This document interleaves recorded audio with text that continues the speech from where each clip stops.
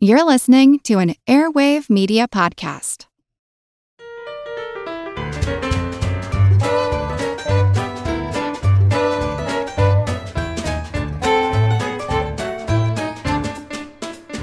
Hello, crazily crafty cranial croissants, cream puffs, and Queen of Mons. Welcome to Good Job Brain, your quirky quiz show and offbeat trivia podcast. This is episode 205, and of course, I'm your humble host, Karen, and we are your assembly of associates ascertaining assorted assets. Woo! I'm Colin. I'm Dana. And I'm Chris. Before we begin, we have another installment of our famous errors, omissions, and corrections segment, a little something we like to call... Actually, what you said just wasn't true. Actually, do you mind if I correct you? Because actually, factually, and quite enthusiastically, I was right and you were wrong. That's exactly what inspired me to write this actually song. You were wrong. I have an actually from our last episode 3 years ago. We've had some callbacks with listeners have sent some stuff in, but I don't think we've had one this far back. So now you guys can rest easy. This is not a correction or a clarification on any of you. This is actually a small gripe I have with the Trivial Pursuit question that we had. This is how petty I am, just in case you're a new listener. Yeah. Oh, which is and all of these Trivial Pursuit cards are like 20, 30 years old anyway. So the timeline of this grudge is extensive. Quite long. Yeah, and this is one of those where it's not wrong, but I think it's just a bad question, which in some ways is worse than being wrong. So I went back, we were getting the band back together. Let me just lay some context. And so I went back to listen to our most recently posted show, which was Go West. Karen, at the top of the show, you had our Trivial Pursuit questions, and the question was, what was the name of the band Jim Morrison was invited to join before the Doors were formed? Then the answer was Rick and the Ravens. I even said on the air, I'm like, I'll have to look them up. I've never heard anything about them. And you did! 3 years later. And I here did. And I did because I'm so mad when I did, because this is a question. The way the question sounds like, it's like, what other band did Jim Morrison turn down before he joined the Doors, right? I mean, like, that's how I interpret it. So I looked up Rick and the Ravens. All right. Rick and the Ravens was just the band that turned into the Doors. It's so like Rick and the Ravens was a going concern as a band. They invited Jim Morrison to join the band. He did. And then some of the other members left and they changed their name to the Doors, is basically the story of it. So that's my complaint. I can sleep easy tonight. Well, we will forward it on to the Trivial Pursuit Corporation. They can find the person who wrote it, who's probably dead of extreme old age. We'll see if they can find a person who cares, and they'll get back to you, Colin. Well, speaking of Trivial Pursuit, without further ado, let's jump into our first general trivia segment, Pop Quiz Hot Shot. This is where I select a random card from the Trivial Pursuit box and ask you some questions. You guys all have your barnyard buzzers. Buzz in with the answer. Here we go. Blue Wedge for geography. When East Pakistan separated from West Pakistan, it formed which country? That was Colin. I think that was Bangladesh, yes? Correct. Bangladesh. Yeah. Pink Wedge for pop culture. In the film Jurassic Park, where did the dinosaur DNA come from? Everybody. A mosquito they found in amber in a tree. Yeah. Oh, sorry. Yeah. I am more correct. But you are technically correct. Yet again. Mosquitoes preserved in amber, not to be confused with the frog DNA. They're hermaphroditic. Mm-hmm. Spoilers, that's the twist. Yeah, spoilers from this movie. Life 30 years old. Finds a way. All right, Yellow Wedge. Which 3 countries are part of the largest free trade region in the world, created when NAFTA went into effect on January 1st, 1994? Colin again. I'm pretty sure that's Canada, Mexico, and our very own United States of America. Correct. Purple Wedge, what is the name of the mongoose in Kipling's The Jungle Book? Oh, Chris. No, pass. I was thinking of a different mongoose book. I figured there was only one book with a mongoose. Ricky Tikki Tavi Oh, is Ricky the Tikki mongoose. Tavi. Is is that the it? mongoose from a... Data is correct. Hey! It Yeah. is Ricky Tikki Tavi. That's what I was going to say. That's a different. I thought it was a different book. Huh. It's like in my mind, it sounds. I'm like, oh yeah, that's what it is. And then as I'm saying it, I'm like, this is definitely not what it is. Did I make this up? I may have made this up. It sounds like. Green Wedge. An NSA surveillance program unnervingly shares a name with which nefarious computer network in the sci-fi classic Terminator? Chris. Skynet. Skynet in all caps. Oh. Skynet. Last question, Orange Wedge. Which pasta is whiter? Isn't orange sports and leisure? I guess this is leisure. which pasta is Really whiter? stretching the limits. Hold on. This is a multiple choice question, right? Yes. It's not just open ended. No. Fettuccine. Fettuccine or linguine? Oh, interesting. Chris. Fettuccine. Correct. Yeah. Okay. Yeah, okay. The Linguine word is means little ribbons. Sure. Mm. And today's show, we're episode 205. And every fifth episode, we do something what we call an all quiz bonanza, where we all prepare our own quizzes, no specific topic, and we're going to try to stump each other and stump you guys, listeners. So today is our all quiz bonanza number 41. Who wants to go first? So, in the couple of years, the interim between the last episode and these new episodes, my child continued to grow up. Not that he is 6; he is really starting to get into certain things and learning about stuff and developing his own interests. In fact, will come up to me and start asking me questions about stuff that he learned, and I'm like, I don't know, and this is really destroying his formerly held opinion of me as the person who knew everything. He could ask me, So now I wrote this this quiz for you guys. This quiz is called "Stuff My 6-Year-Old Knows." No! Basically, I did this because I knew that he actually knows the answer to each of these questions, and I told him what we were going to be doing. I said I was going to ask my friends these questions, and he said, well, they're not 6 years old, so they might not be able to. It's true. But they might. So we're going to see. He gives a chance. He gives you a chance of maybe getting these right. Slim So chance. here we go. Stuff my 6-year-old knows. Get your barnyard buzzers ready. We're gonna buzz in for these ones. Here we go. If they're really hard, right. Can we work together? Could it be three of us versus your 6-year-old? Oh, okay. If you wanna, okay. So what? So It's like the chase. you're gonna He's the gang up chaser. on him? Yes. Okay. He's the chaser. Sure. Yep. Okay. Let's see how you guys do. Okay, question number 1. What author wrote books such as Don't Let the Pigeon Drive the Bus and The Pigeon Finds a Hot Dog?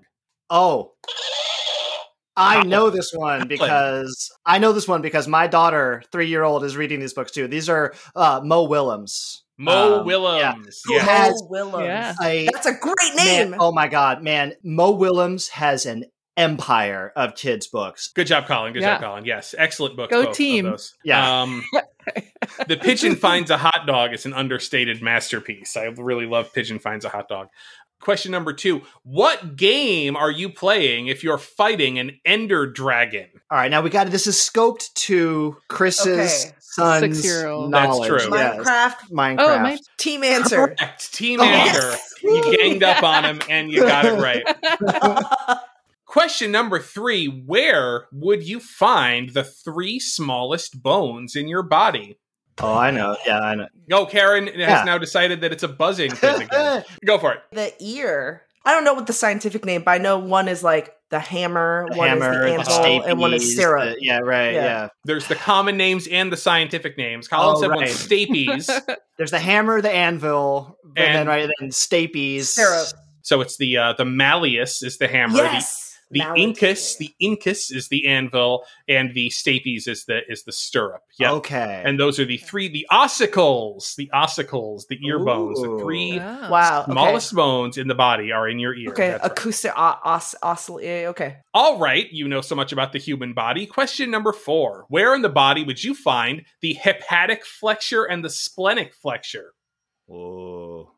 Wow. I've never. I wonder if it's the fingers but maybe that's something else because I know haptic touch is. Aren't the It's hips? not haptic, it's hepatic. Aren't the flexors in your hips? Aren't there muscle groups called flexors in your hips? Yeah. There may be, although I said flexure. F-L-E. Yeah, I'm just- flex- Wow. We're just looking no for the worries. Yeah, of words. course, talk it out. Yep.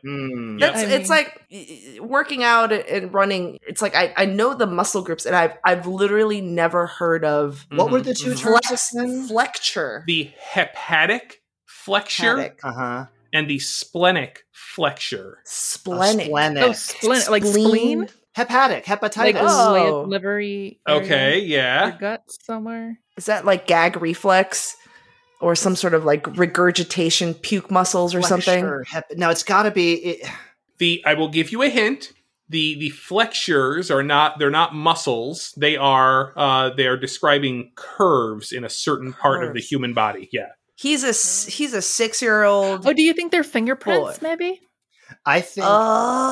Oh, You're onto something with hepatic and splenic. Yeah. butt curve. Sure. Okay, so I'll tell you. The hepatic flexure and the splenic flexure are points at which your large intestine curves. Oh, So your large intestine is kind of shaped, if you imagine, like a lowercase letter N. it's I'm the only- curves. I am only asking you this because there is, I swear, a video all about the large intestine that he watched, and he can now name you all the parts of the large intestine in order without needing a fancy mnemonic for it or anything like that. It's Wow. wild. I'm going to give you one more human body question. Where in your body would you find lingual papillae? Oh, Your tongue. that's Oh, yeah. Dana said it. Tongue. Yeah. Dana got it right. Yes. Your tongue. Those are your taste buds. Yeah. You know, Yep, those I are the learned little about dots that on when your I tongue. was 6 as well. Like for the science fair when I was in kindergarten, we made a giant human tongue with like the bitter Whoa. area and the sweet. Next question. Fill in the blank. Okay. Ceres, Make, Haumea, Eris, and blank. Ceres, make. Repeat again. Okay, yeah, of course. Fill in the blank. Ceres, Ceres, Make, Make, Haumea, Haumea, Eris, Eris, and blank. These Cloud? are. I think they're Are moon. they Final Are they Fantasy moons? characters? They're a mix of culture names like Ceres and Eris, and I mean, there's some clearly like Hawaiian ones in there. mhm. Sounds Oh. like. Do you think they're moons? Maybe Oh. it's Io is the moon. Yeah, my guess is. Yeah, my guess Volcanoes? is something scientific. Yeah, volcanoes is a good guess too. Whoa. Yeah. I'll give you a little bit of a hint. What they taught us in school about this area of study is different than what they will teach kids today in school about this area of study. Huh. Oh, Person? space. But I'm going to tell you what this is. Fill in the blank. Ceres, Make, Haumea, Eris, and Pluto are the Oh, dwarf planets. the 5 dwarf planets currently known to exist in our solar system. Got it. Okay. Okay. So final question, now that we know what we're talking about here, what is the difference between a planet and a dwarf planet?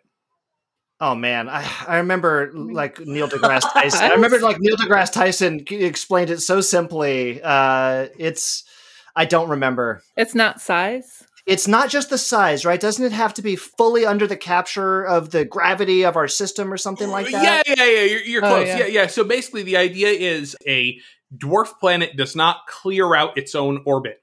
Oh, okay. There should be nothing around the orbit of the so a planet will be big enough to suck in all that stuff and I clear see. out its whole orbit, Oh. whereas a dwarf planet is not big enough to do Strong that. So enough. if it can't, that's why Pluto kind of went back and forth, because it's not that we didn't know how big Pluto was. It's about observing its orbit And That's is right. Pluto able to kind of clear out its whole orbit? And then they kind of discovered that, in fact, it is not. I remember that term now. Sweep its orbit. It doesn't Sweep sweep its its orbit. orbit. That's Yeah, right. I remember that clear now. its Okay. neighborhood as Sweep one of the orbit, the... Johnny. Interesting. So this was a extremely biased quiz, obviously, because I only selected questions I knew that my child knew. But now you know what he's getting up to these days. Yeah, he won. Getting up to he wins. He Intestines. wins. Yep, Yeah. even against 3 adults. So I'm sure he'll be Yeah. thrilled. So I have a quiz here for you. It is very, very silly and it is very, very tortured. We used to have this type of quiz before called Before and After. We've seen this on Wheel of Fortune. We've seen it on Jeopardy, where the answer is 2 things and they share the same word in the middle. So, for example, I think a previous question I had was, Tina Turner, actress's favorite dog breed. and the answer is Angela Bassett Hound. Okay. that's Angela cool. Bassett, Before and After. You get the Bassett and the Bassett Hound. So I did something even crazier. I'm calling it the Before and After Club Sandwich because I've now taken famous names, 3 famous names where they share the same words in the middle. I need an So example. it I would- need an example. And this all happened because I saw someone's Twitter handle and I was like, wow, this is really clever. My example would be Rizzo from Greece goes to a Magic Mike show with the youngest person ever to win a competitive Oscar. So Chris got, but so my clue will clue in. It's 3 parts. Right. Yeah. So right. the first part will be the first name, and then the second name and the third name. Really, in the spirit of this quiz, you just need the first name and the third name because the second name is going to be a freebie. Oh, Yeah, a I guess. freebie. I guess, yeah. Chris, again, the example clue is Rizzo from Greece goes to a Magic Mike show with the youngest person ever to win a competitive Oscar. And Chris, your answer is? Stockard Channing Tatum O'Neal. Correct. Yeah. Okay. Stalker Channing. Okay. Channing Tatum. Channing Tatum. Yep. Tatum O'Neal. Okay. I Got it. saw three, some- 3 sets. 3 2 names. Got it. Okay. Woo! And what was the inspiration for this? So I saw some guy on Twitter. His handle is heavy _Troopa, and his name is Carol Channing Tatum O'Neal. And I thought Carol Channing might be a little bit out, outside of the okay. pop culture realm. Okay. So I put in Stalker Channing instead. But the same spirit of things. For all those people who know Greece but not Hello Dolly is what you're worried about. for right? for that huge Venn diagram. Here we go, and I'll give you some extra clues too. I'm telling you, these are hilariously tortured. Here All we right. go. Okay. For this one, all of them are musicians. Here's my clue. At last, this fire and rain singer is gonna let her finish her award speech. I believe that is Chris again. Etta Yeah. James Taylor Swift. Yes. Yes. Etta James Taylor Swift. So at last, Etta James, Fire and Rain, James Taylor. Let her finish her award speech, of course, is Kanye and Taylor Swift. Okay. Yeah, some of these I had to use like full names. So this is an example where I'm using a proper name. But anyways, here we go. Don't play any wicked games about gravity with this former Republican House Speaker. Ooh. Yeah. Dana. Chris Isaac Newton Gingrich. Yes. Yeah. Yes. Newt Gingrich. His full name is Newton. Oh, okay. Okay, here we go. Would be cool to see Rey Skywalker in an alien movie with X-Men Cyclops. What's her name? Would be cool. Oh, Okay. Colin. Daisy Ridley Scott X-Men. Oh, what the heck? Oh, I just had it. I mean, that was where I was too. I got didn't buzz in though. 5/6 of the way through it. What is Cyclops' human name? If I didn't know the It's answer, all- I would simply not buzz Okay, in. Oh. sorry. Yes, thank you, Chris. Daisy Ridley Scott Summers. Correct. Oh, Daisy okay. Ridley Scott. I was like Summers. James Da- Marsden, but that's wrong. Yep. Daisy Ridley Scott Baio. So Ray Skywalker, Daisy Ridley, Alien movie, famously directed by Ridley Scott. X-Men Cyclops. Yes, James Marsden is the actor, but Yeah. Cyclops' human name in the comics is Scott Summers. All right, we have another bit of a comic book reference here. The second African-American U.S. Supreme Court Justice and Batman's dad with Whose Line Is It Anyways favorite? Chris. Okay, Clarence Thomas Wayne Brady. Correct. Okay, all right. Correct. Clarence Thomas Wayne is Bruce Wayne's dad, and Wayne Brady. All right. Our last one. He's a mall cop, a makeup artist, YouTuber, and the round mound of rebound. Okay. Okay, so I don't know the middle one, but it has got to be Kevin James Charles Barkley. Correct. Kevin James, Paul Blart, the mall cop, James Charles, famous YouTuber, makeup artist, and Charles Barkley. So as you predicted, Karen, the middle one can be simply a gimme if you don't know Exactly. Yep. Exactly. Yeah. That's good assembling on that one. Those are fun. I like writing it out. Yeah. Yeah. That's Karen's happy place, though, like doing that, making those kinds of associations. You really enjoy quizzes like that. Tortured? No, like combining names and, puns and stuff like that. Yep. Yeah. Yeah. Another day is here, and you're ready for it. What to wear? Check. Breakfast, lunch, and dinner? Check. Planning for what's next and how to save for it? That's where Bank of America can help. For your financial to-dos, Bank of America has experts ready to help get you closer to your goals.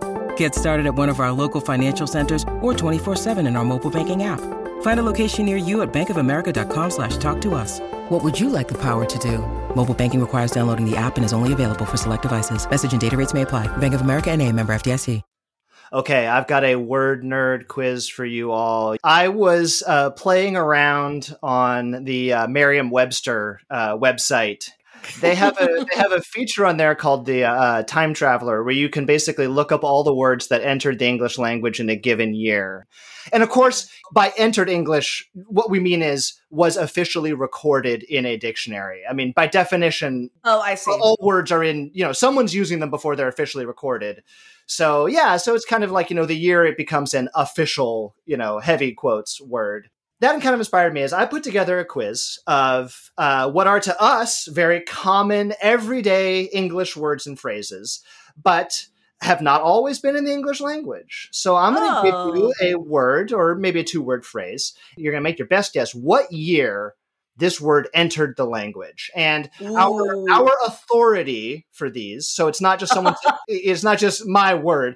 We will be using Oxford English Dictionary and Merriam-Webster for these. Okay, so they will say this is the earliest recorded reference they can find for a given word or phrase. Okay? Okay. Now, the fun for me of this quiz is I want to hear you guys try and reason this out, right? I mean, so for example, if I give you the word website, okay, well, it can't be any sooner than computers were invented, but yeah, okay, it's got to be, after the internet was around for a while. So, and in order to make this fair, the way we're going to be scoring this is I'm going to allow you all to guess. Whoever guesses closest to the year will get the point. We will go in turn, so you all have a chance to go first. You all have a chance to go last.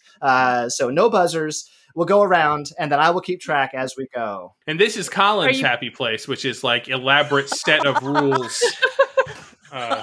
Fairness and Okay. All right. First term here. Junk mail.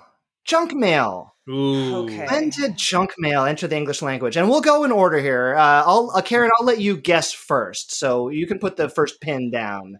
But you can all sort of work it out together if you want to. Yeah, junk mail. I mean, obviously, garbage pamphlets. I'm sure people got that, for centuries now. But when do you call it something sent? I feel like it must be mailed rather than just stuffing pamphlets in mailboxes. Right. Oh, I want to say 1971. 1971. And let me also add, I hope this doesn't change your guess. I'll also add, these are almost all words from the last 150 years or so. Okay. We're not going too far back. And almost all of them are 19 something something.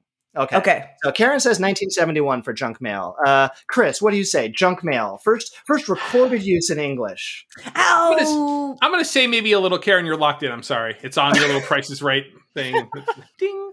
I'm going to say a little early. I mean, I'm still going to say maybe it's post World War II. You know, that's when economic prosperity allowed people to just print up garbage and just blast it out in people's mailboxes, or like pre-sorting mail, or being able to send things to occupant of this house. I mean, but it could happen earlier too. I don't know. I'll say 1930. So I'm going to say so that's pre-World War II, but I'm going to say maybe 1930. Okay, 1930 for Chris. All right, Dana, what do you think? Junk mail. I liked the whole post-World War II thing. Kind of bought that. Maybe I'll say 55 to kind of hedge it a little bit later, but still in that area. All right, 1950. Yeah, there's something about, like, Chris touched on, like, automation or, like, batch printing. The big reveal. Junk mail, 1921. Oh, nice. 1921. That early. Yeah, I was surprised. I think certainly a time of economic prosperity and heightened technology and advertising, consumerism, and the reference in OED, actually, it appears that their earliest recorded reference was from a U.S. Senate hearing. Representatives of the post office talking about it, and they're saying, sending this, just saying, like, we have to deal with all of this. Like, we need more. It was an appropriations hearing. They're like, we need more money. There's all this junk mail. We need help. All right. So Chris, a 9-year delta there for Chris. All right. Next word. What year did the word windshield enter the English language? Windshield. And so we're going to rotate here. So Chris, why don't you go first for this one? Okay. I'm going to say like 1871. If I'm giving a little too much away to my competition here, but I'm thinking it might even be like horse and buggy predating automobiles, but we'll see. Okay. All right. Dana, what do you think? Windshield. Do you agree with Chris before the car, or you think it has to come after the car? What do you think? I want to pin it to the car, but early in the car. I want to say like 1907, something like that. All right, 1907, Dana. All right, Karen, what do you think? Windshield. I was thinking before car, maybe like bicycle. Okay. I'm going with my original was 1901. 1901. Okay, wow. You guys, man. All right. Windshield entered English in 1902. Karen, 1 year off. Right in line with the automobile, pretty much coming in. Okay. Windshield. Just keep this in mind. If it comes down to tiebreaker, maybe we'll do it as a bonus point. I'm going to do lowest total deviation. All right. Well, lowest total. Oh, within Colin's wheelhouse. I guarantee you, there's like rules. Just email me. I'll send you the rules. You can follow send a along. Self-addressed stamped envelope to Colin Felton, The Shed, Berkeley, California. What year did the term high five get officially recorded? OED and Merriam-Webster both agree. High five. And Dana, why don't you go first on this one? High five. There was that song about the hand jive that came out. So like people were talking about doing hand stuff. Hand stuff.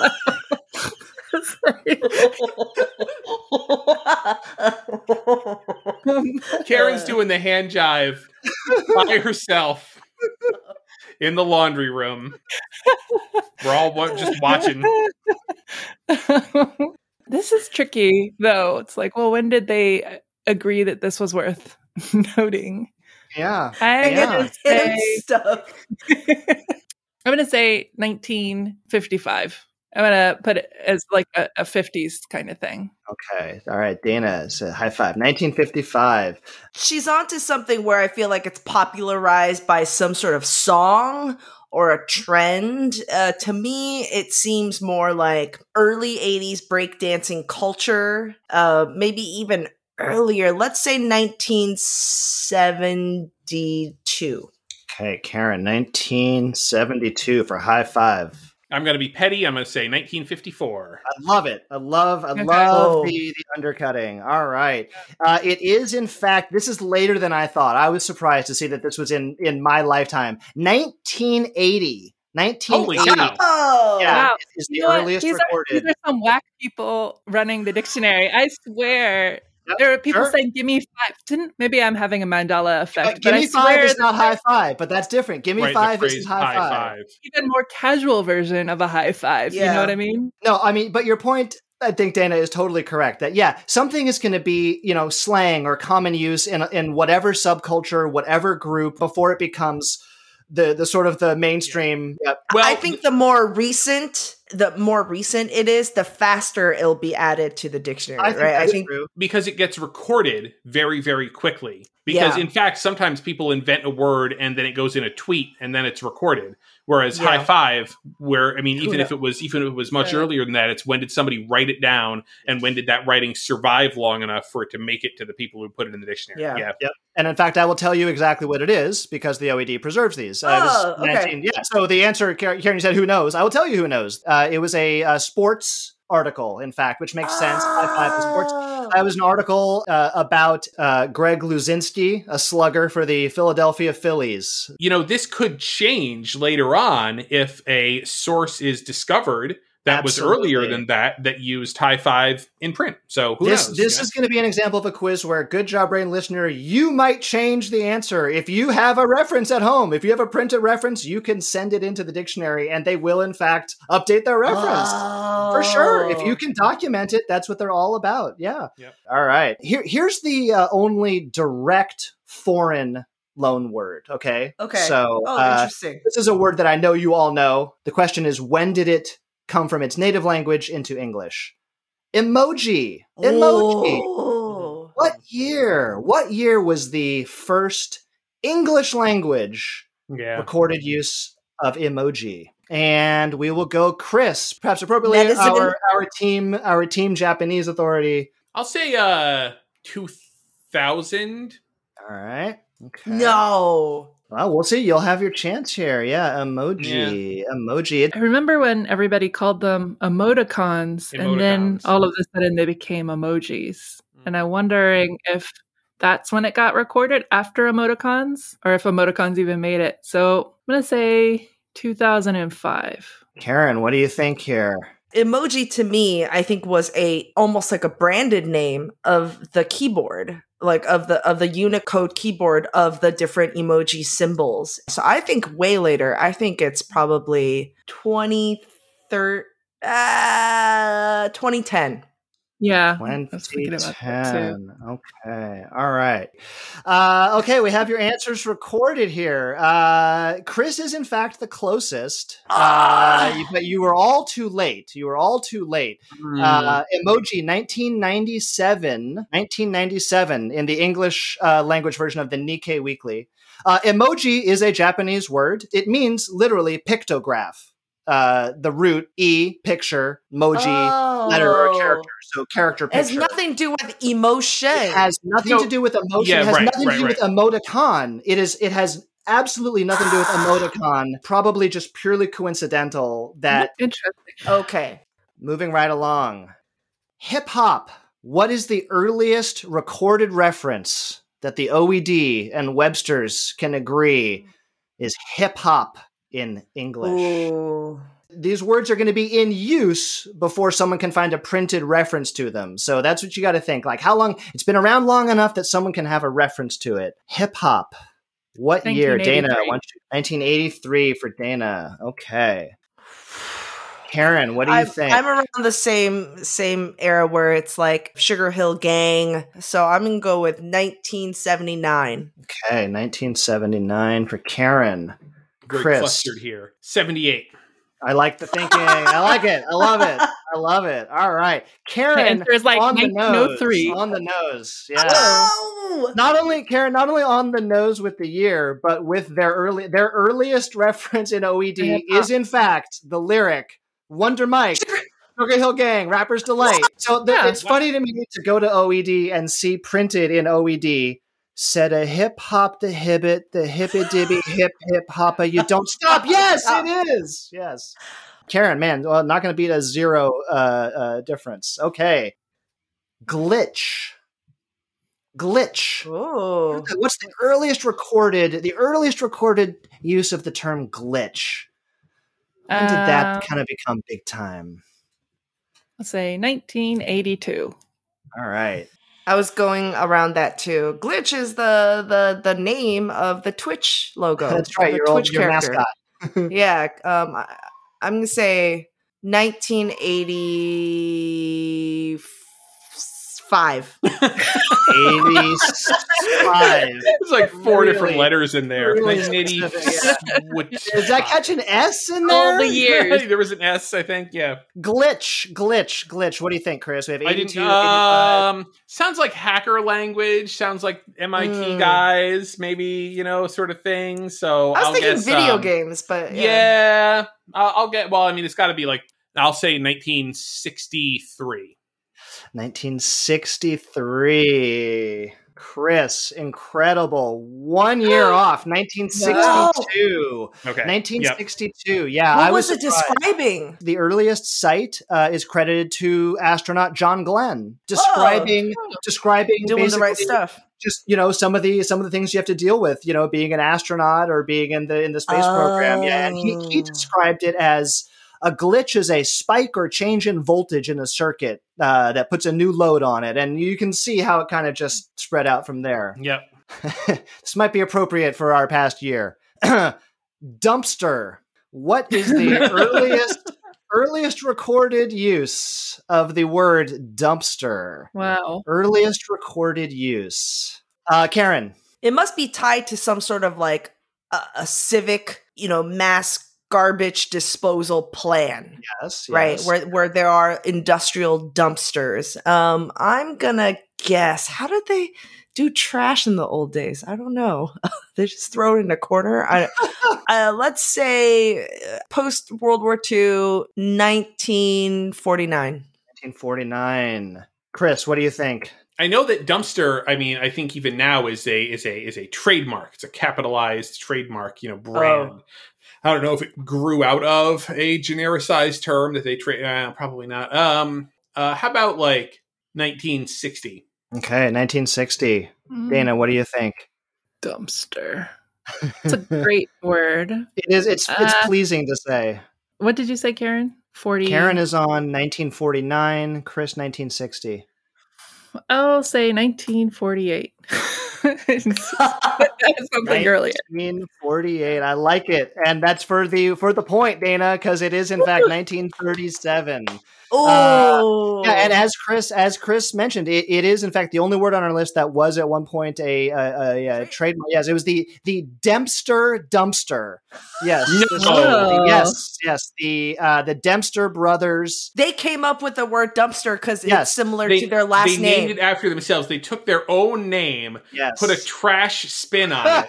Like, you know what? Kind of sounds like dump, doesn't it? Like, yeah, it does. Like, yeah. They found their reason. So good job, everybody. Good job. I think overall, Karen, I think walks away with the victory. Good job, everybody. And let's take a break. I have a surprise for you guys. It is listener mail. This email is from Wilson. He says, "Hi, Colin, Dana, Karen, and Chris. I first started listening at some point in 2015 and was introduced by my brother, Colton. In episode 159, Chris said someone should take a tally of all the points in all the episodes. Even though I had only listened to a few episodes at that point, I decided that I was going to be the one to do it." No. I don't want to know. He says, "It took me a while to get around to it, but I started tallying on a sheet of paper in 2016. I got pretty far, then I lost the sheet of paper. In that case, many sheets of paper. And last year I decided to start again. This time decided to keep track with a document on my phone. It's taken just over a year for me to have a complete number of all the points procured per person my for every episode released so far. Wilson, kudos. Absolutely incredible undertaking. Without further ado, let's get into the numbers. I'd like to start off with some honorable mentions, that is, guests on the show throughout the years.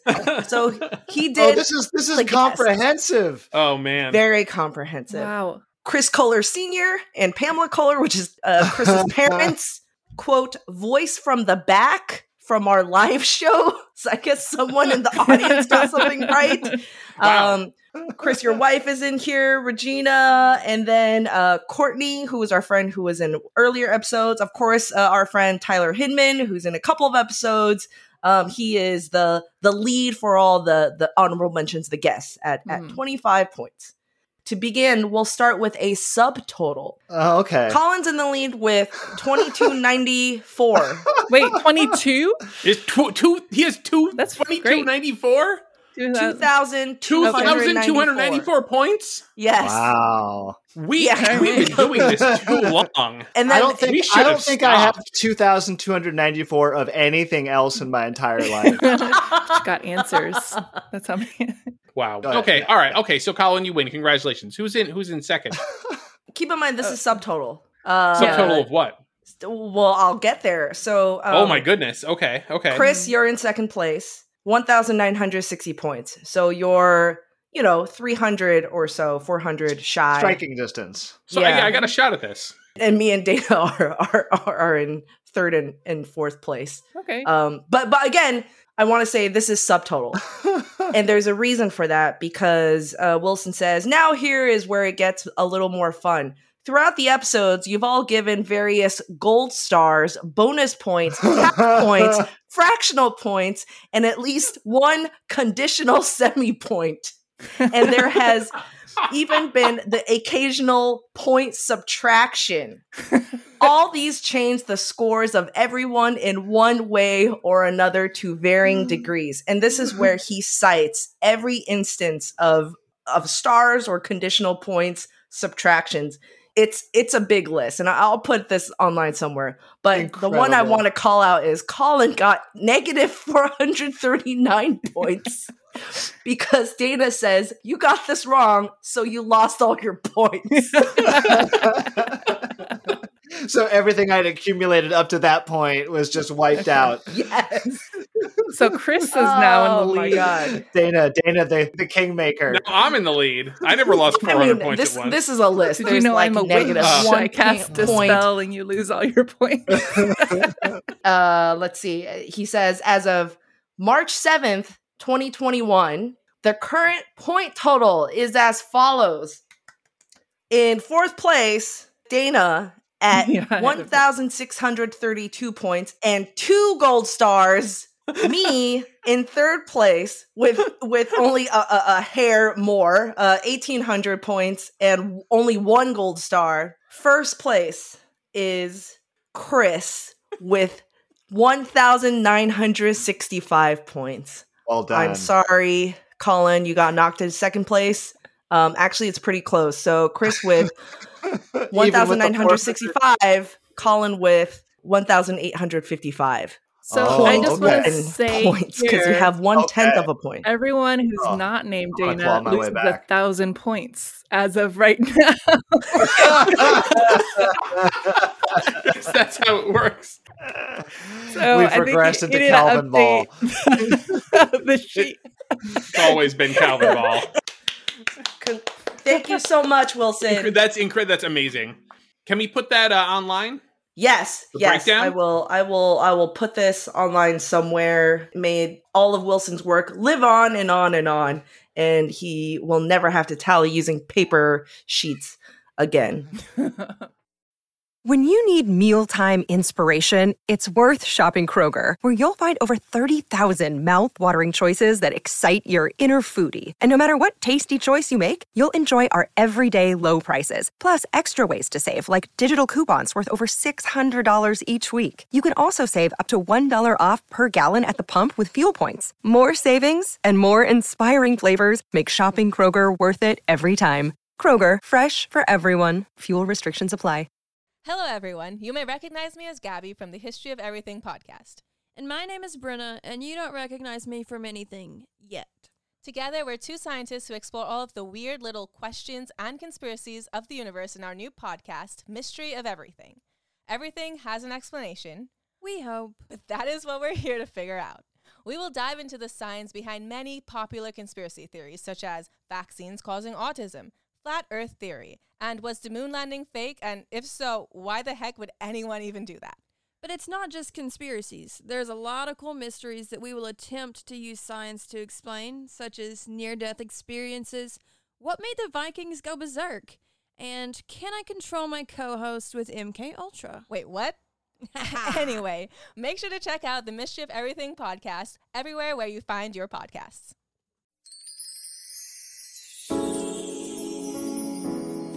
You're listening to Good Job Brain. Smooth puzzles, smart trivia. Good job, brain.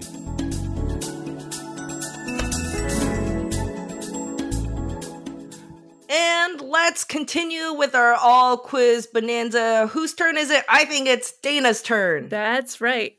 During the pandemic, I've noticed a lot of people have gotten into true crime stories like murders and cults and all sorts of things. Like if you look on Netflix, there's a ton of documentaries about things.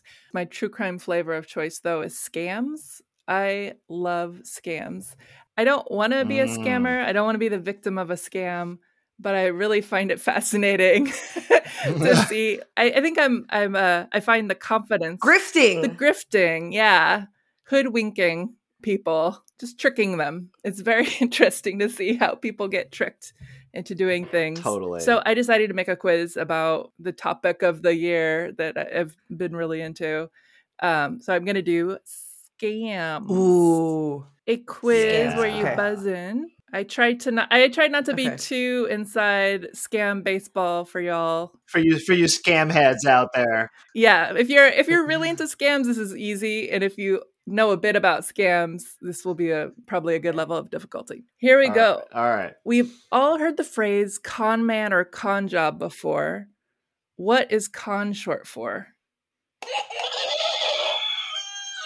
I think I heard the dog bark first. Yeah, Karen. I saw everything. Confidence. Yes. Confidence. man. Yes, confidence. It was coined by a New York Herald reporter in 1849, describing the rest of this guy who he got his victims to express confidence in him by giving them their money or their watch. Oh. You know, he's like, "Don't you trust me?" I always thought it was because the person is so confident, not that people confide in him. You need to be confident to run this. Is that an acorn? I don't know. Yeah. Well, it's all the scam is always, you and me, we are going to scam this other guy, and I'm taking you into my confidence and we're going to scam this other guy, but really it's you, right? Yeah. Okay. So which famous New York landmark completed in 1853 is part of a common idiom about scamming people? Chris. The Brooklyn Bridge. Oh, that's right. Somebody would go around with fake deeds to the Brooklyn Bridge saying, "Hey, I'll sell you the Brooklyn Bridge. I have the deed for it right here." And people believe that? Yeah. So there was a con man named George C. Parker who's really known for selling the Brooklyn Bridge. Other people tried it too, but his grift was, "Hey, I know how to build bridges, but I don't run bridges. And so you get to have a toll booth on the bridge and you can charge people going, across both ways. And then you just make money." And so for years after it was up, the police had to come get people off of the bridge who were trying to set up toll booths. Set up a kiosk on the bridge. Yeah, give me some money. I own this bridge. Imagine the poor sucker who keeps paying these tolls, Well, they can't get across. Yeah. Just victims down the line, basically. Who did Forbes name the youngest and wealthiest self-made female billionaire in America in 2015? And then once her scam was exposed, reassessed her net worth at $0 the following year? Oh, it's what's her name? Yeah. Is it from Theranos? It was Elizabeth Holmes. Is that right? Elizabeth Holmes? Did I get that? Wow. Good job, brain. Yes. Yes, Elizabeth Holmes.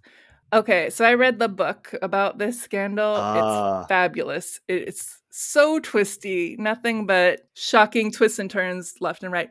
But yes, she had a blood testing company, and they basically lied to investors about that it worked. It didn't work at all. Later this year, she's going to go to trial. Fascinating. Okay, next question. In January 2021, so earlier this year, HBO released a 4-part documentary series called The Lady and the Dale, D-A-L-E, which is about a woman who was convicted of fraud for selling something. What was it? Chris. An automobile. Yes. A 3-wheeled car. Yes!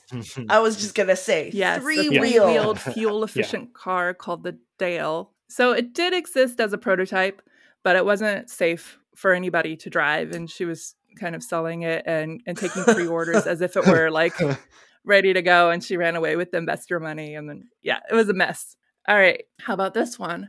Rapper Ja Rule posted, "It was not a scam, and this is not my fault," about what Scammy 2017 event. Everybody! A Fire Festival. Yes. Are there still people like going to trial and stuff for that, or has that been? Is it? No, settled? the main guy is in jail. Okay. I'm pretty sure that's it. Yeah.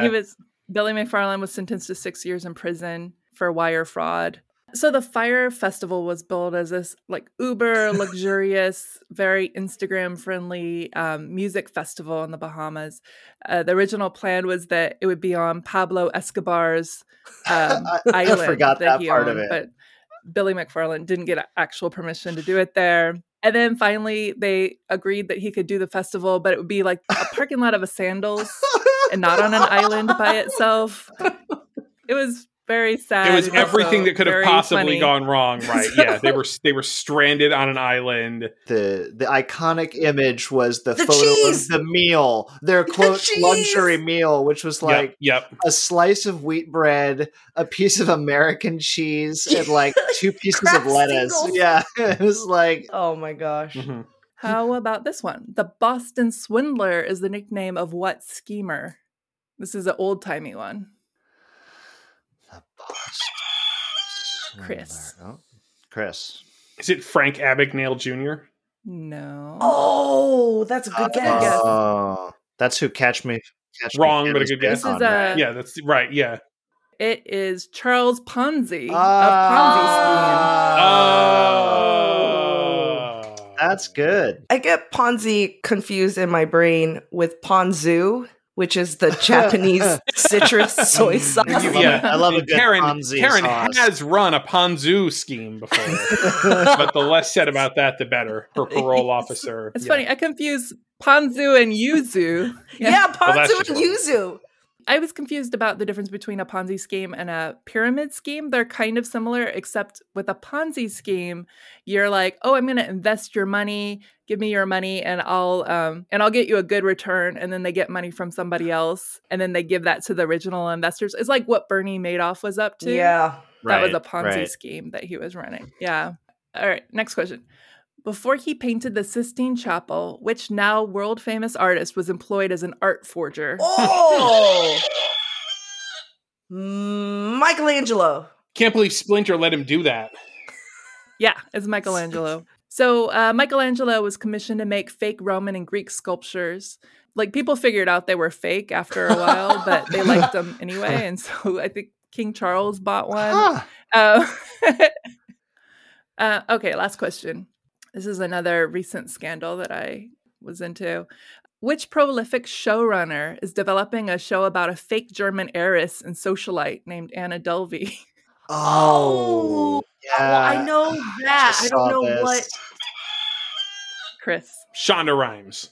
Yeah, that's a good guess for any showrunner Prolific question, Good I guess. think. So she's making a Netflix show called Inventing Anna. Anna Delvey was sentenced to prison and had to make financial restitution, like some amount of financial restitution, for stealing hundreds of thousands of dollars from various rich people by pretending to be a German heiress. Yeah. Okay, good job. All right. Well, folks, I hate to be the bearer of bad news, but as you all have no doubt heard, the Biden White House is, of course, embroiled in the biggest scandal of our times involving a member of the president's family. Yes.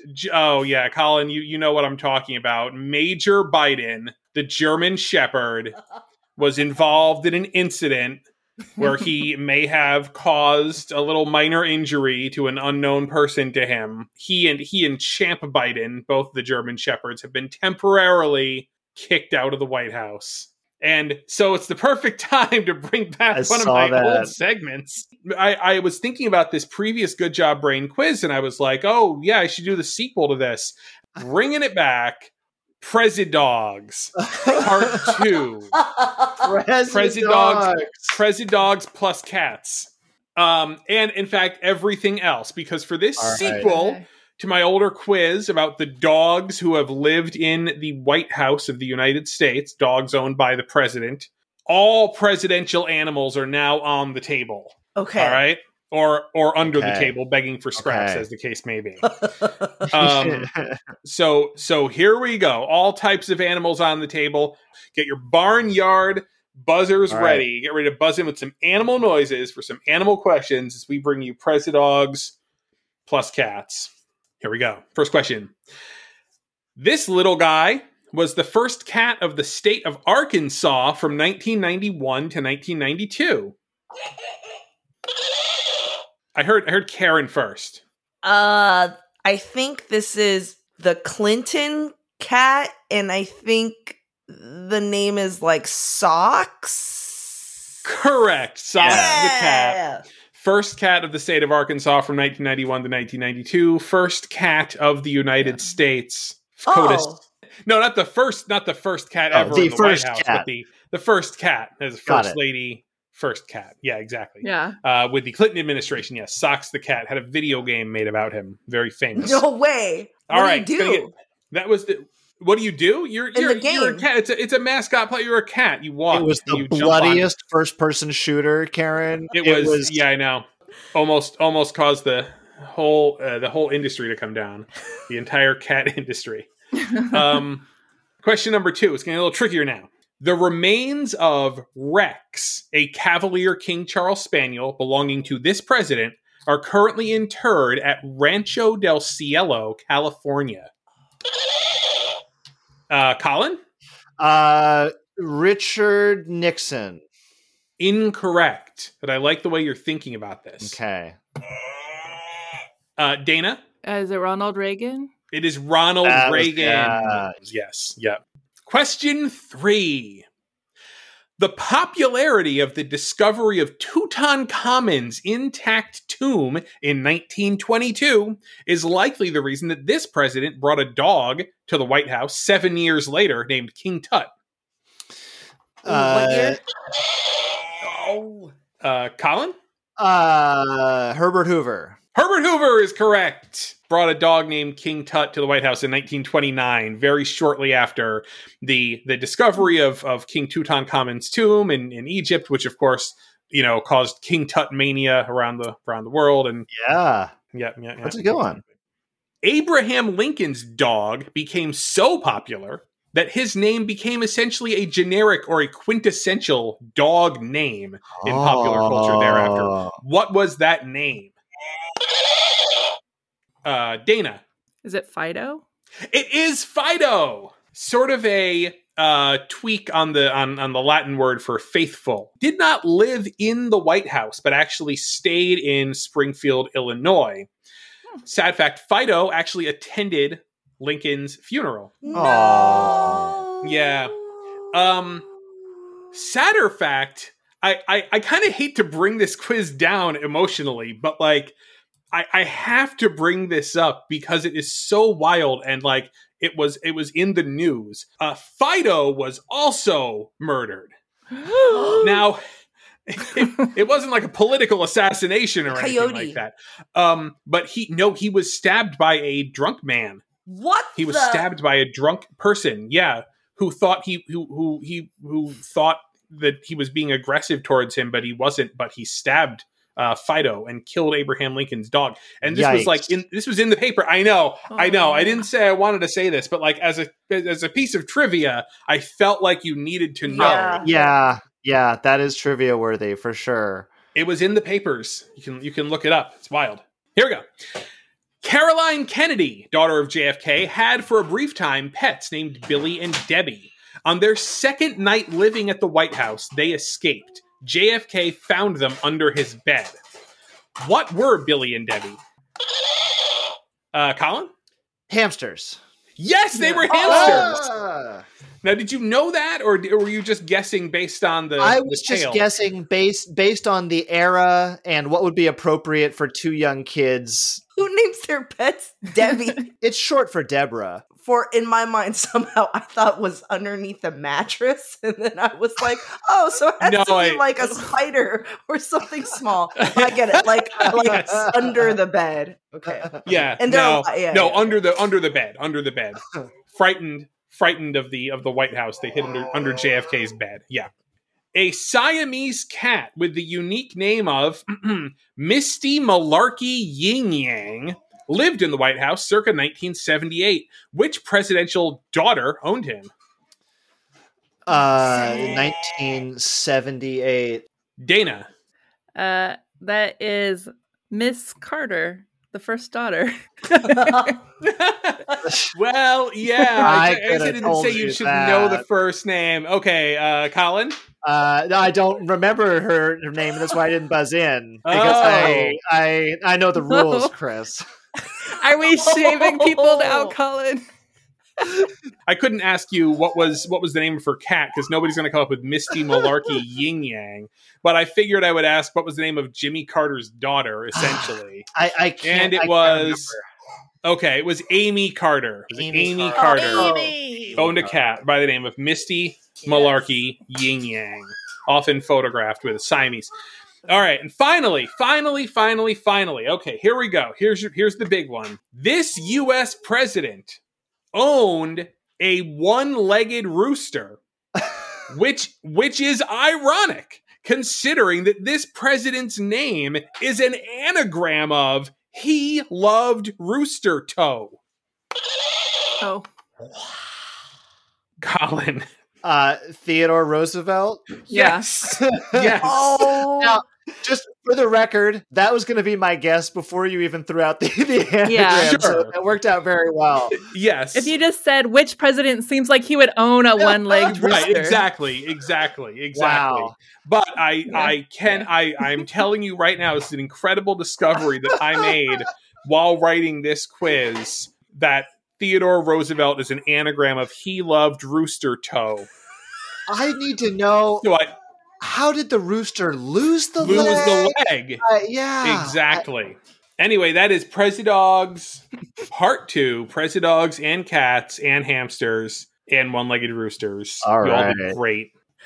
And that's our show. Thank you guys for joining me, and thank you guys, listeners, for listening in. Hope you learned a lot of stuff about scams, club sandwich names, and dumpsters. You can find us on Apple Podcasts, Google Podcasts, Spotify, Audible, and on all podcast apps, and on our website, goodjobbrain.com. And we'll see you guys next week. Bye. Bye.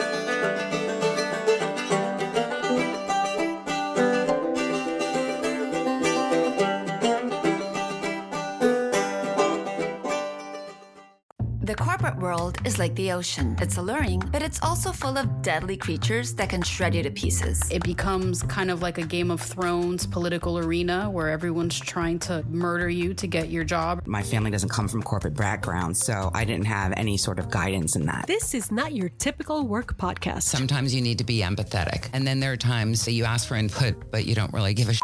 Listen to the Ambie Award-nominated podcast, Surfing Corporate. Stretch opportunity? What is this, yoga class? Get out of here.